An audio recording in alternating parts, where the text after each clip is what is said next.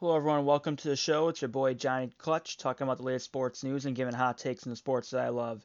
The NBA trade deadline has come and gone. Probably the biggest story is about the trade that didn't happen. Everyone knows for weeks the Lakers have been trying to pursue Anthony Davis and they never really got a deal done. I know the last Lakers offer was Kuzma, Ball, and Ingram, two first round picks for Anthony Davis. The Pelicans said no, and they countered with like something crazy, like four first round picks, two second round picks, something along those lines. I have to say the Lakers made the right move, not giving up that much. But in my opinion, looks like it really alienated the young players in the team hearing their names in trade talks for multiple weeks.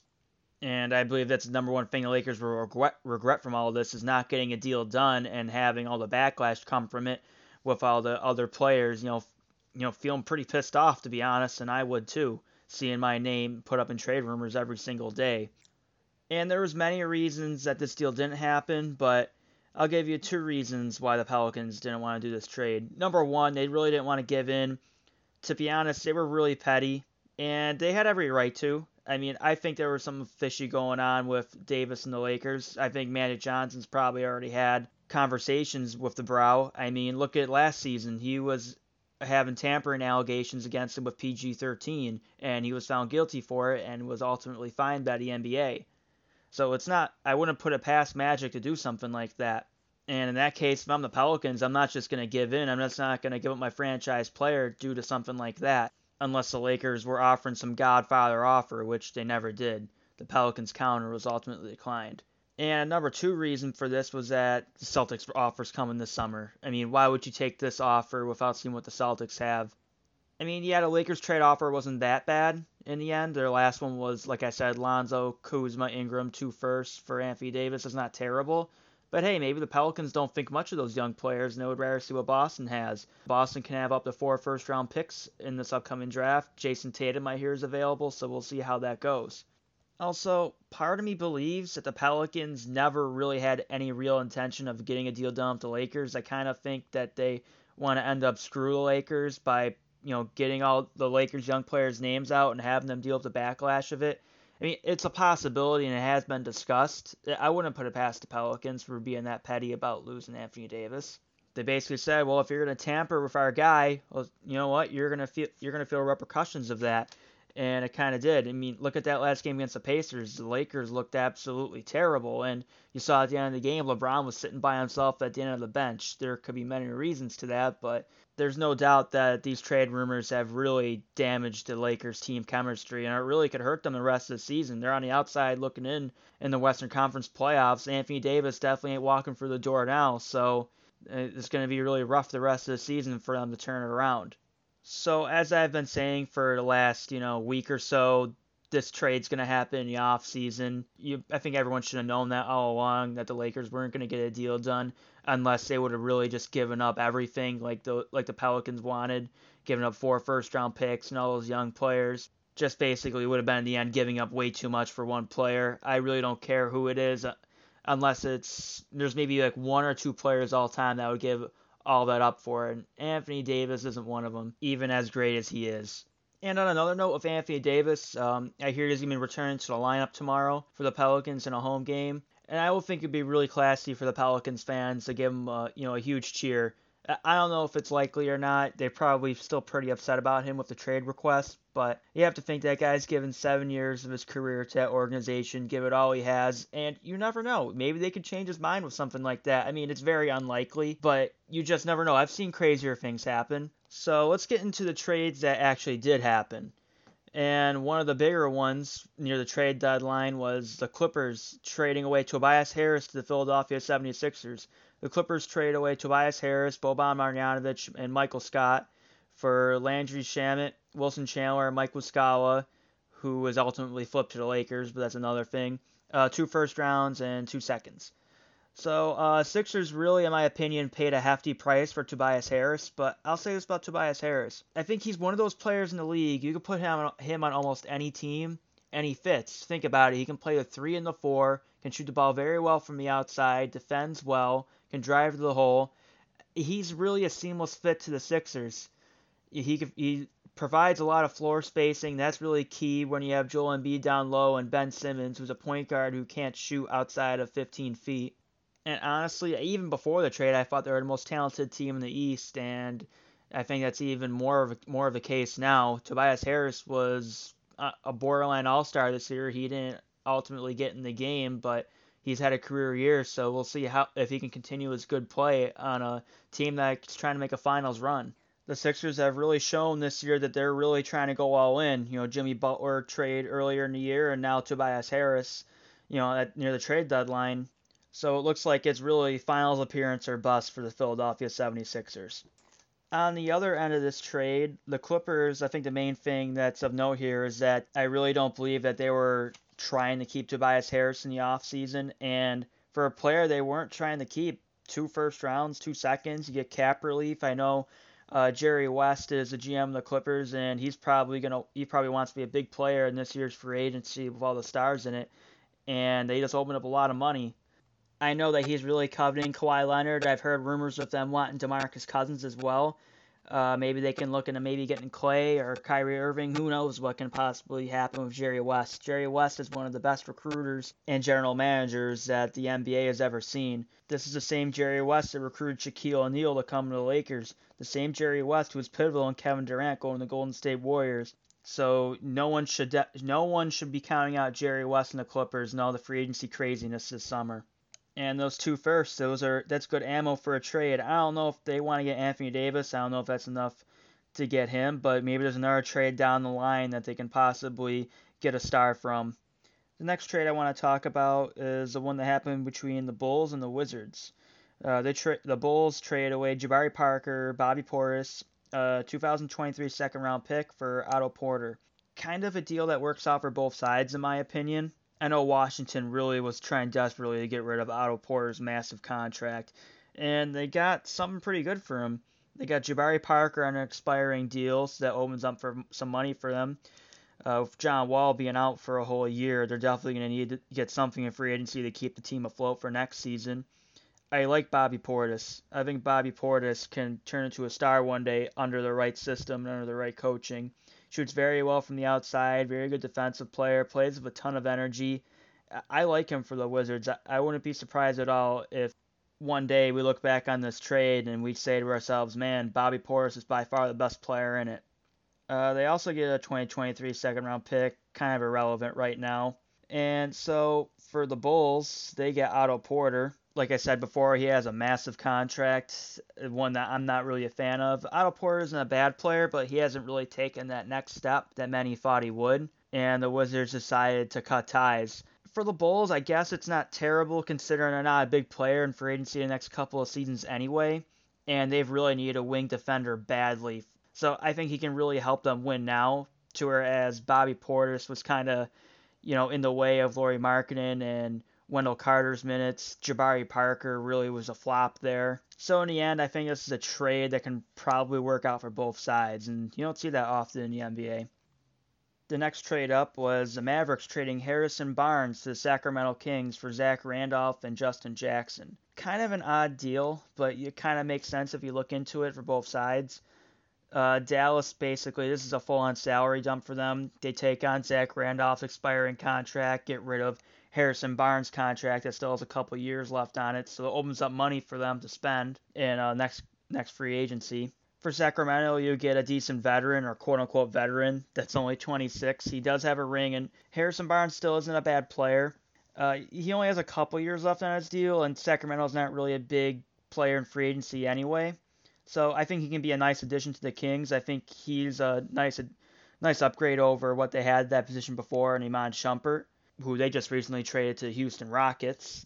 So can see why it makes sense, unless the Kings do something stupid and sign Harrison Barnes to an max contract, which would be absolutely stupid, and I hope they don't do. But hey, they got Harrison Barnes basically for free. They weren't playing Zach Randolph at all this season, and Justin Jackson's been a complete bust ever since they drafted him. So I'd kind of lead on the edge of the Kings winning this trade, but we'll see what the Mavericks do with that added money they got from this trade. Next up, we have the Milwaukee Bucks getting Nikola Mirotic for Jason Smith and Thon Maker. Now, I know At first it said Jason Smith and Stanley Johnson. It was like some weird thing, and then they turned into a 3-team deal with the other trade that they got Stanley Johnson, stuff like that, whatever. But basically, they got Nikola Mirotic really for pennies on the dollar, in my opinion. Jason Smith, not really someone they were playing. Whether you want to say it was Stanley Johnson or Thon Maker they traded. Stanley Johnson's the guy they just got. Thon Maker, really wasn't in the rotation, and they gave up a second-round pick. So honestly, a good move by the Bucks, in my opinion. Mirotic is going to probably come off the bench for them, but they can do a lot of things with him in the lineup. I think what would be really interesting to see is if they would actually put Giannis at the 5 and have Mirotic at the 4. That could be something worth looking into. Mirotic can play the 3 and the 4, so he's really valuable in terms of that. And he adds more space into that team, who is one of the top 3-point shooting teams on the season, and they add another gunner on their team. Mirotic is averaging a career high 16.7 points per game and has been shooting lights out. I remember earlier in the season, he was absolutely going nuts. First few games for the Pelicans, he was averaging like 25, 30 points per game. I was thinking, is this guy going to ever miss all season? So then he kind of cooled down after that. But Mirotic is a guy that can get hot, and that can really help this team in the playoffs.